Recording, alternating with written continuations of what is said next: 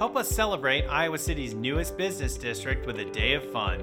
Welcome to Iowa City Update, your weekly guide to the programs, projects, and events in our community. The South of 6 Business District was recently approved as a self-supporting municipal improvement district. Bordering Highway 6 on the south side of Iowa City, this vibrant community is hosting a launch party and ribbon cutting this Saturday, and everyone is welcome. The event will run from 2 to 5 in the parking lot in front of the new South District Market. There's going to be all kinds of free family fun, including face painting, balloon art, bouncy houses, live entertainment, and prizes.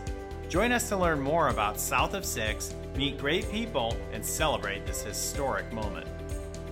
Iowa City Emergency Services Youth Camp is returning this summer. This informative and inclusive camp is designed for students with an interest in public safety. A session for rising junior high students is scheduled for July 10th to 11th and for rising high school students on July 13th and 14th. Participants are required to attend both days of the camp, which will be held at Fire Station 4.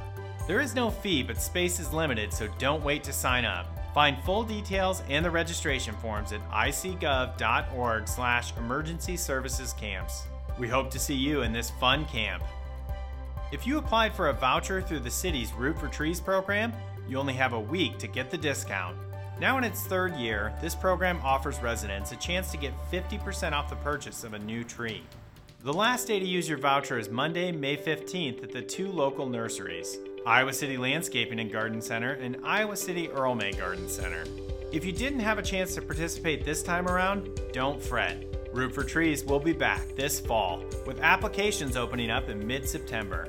Learn more about this program at icgov.org/rootfortrees.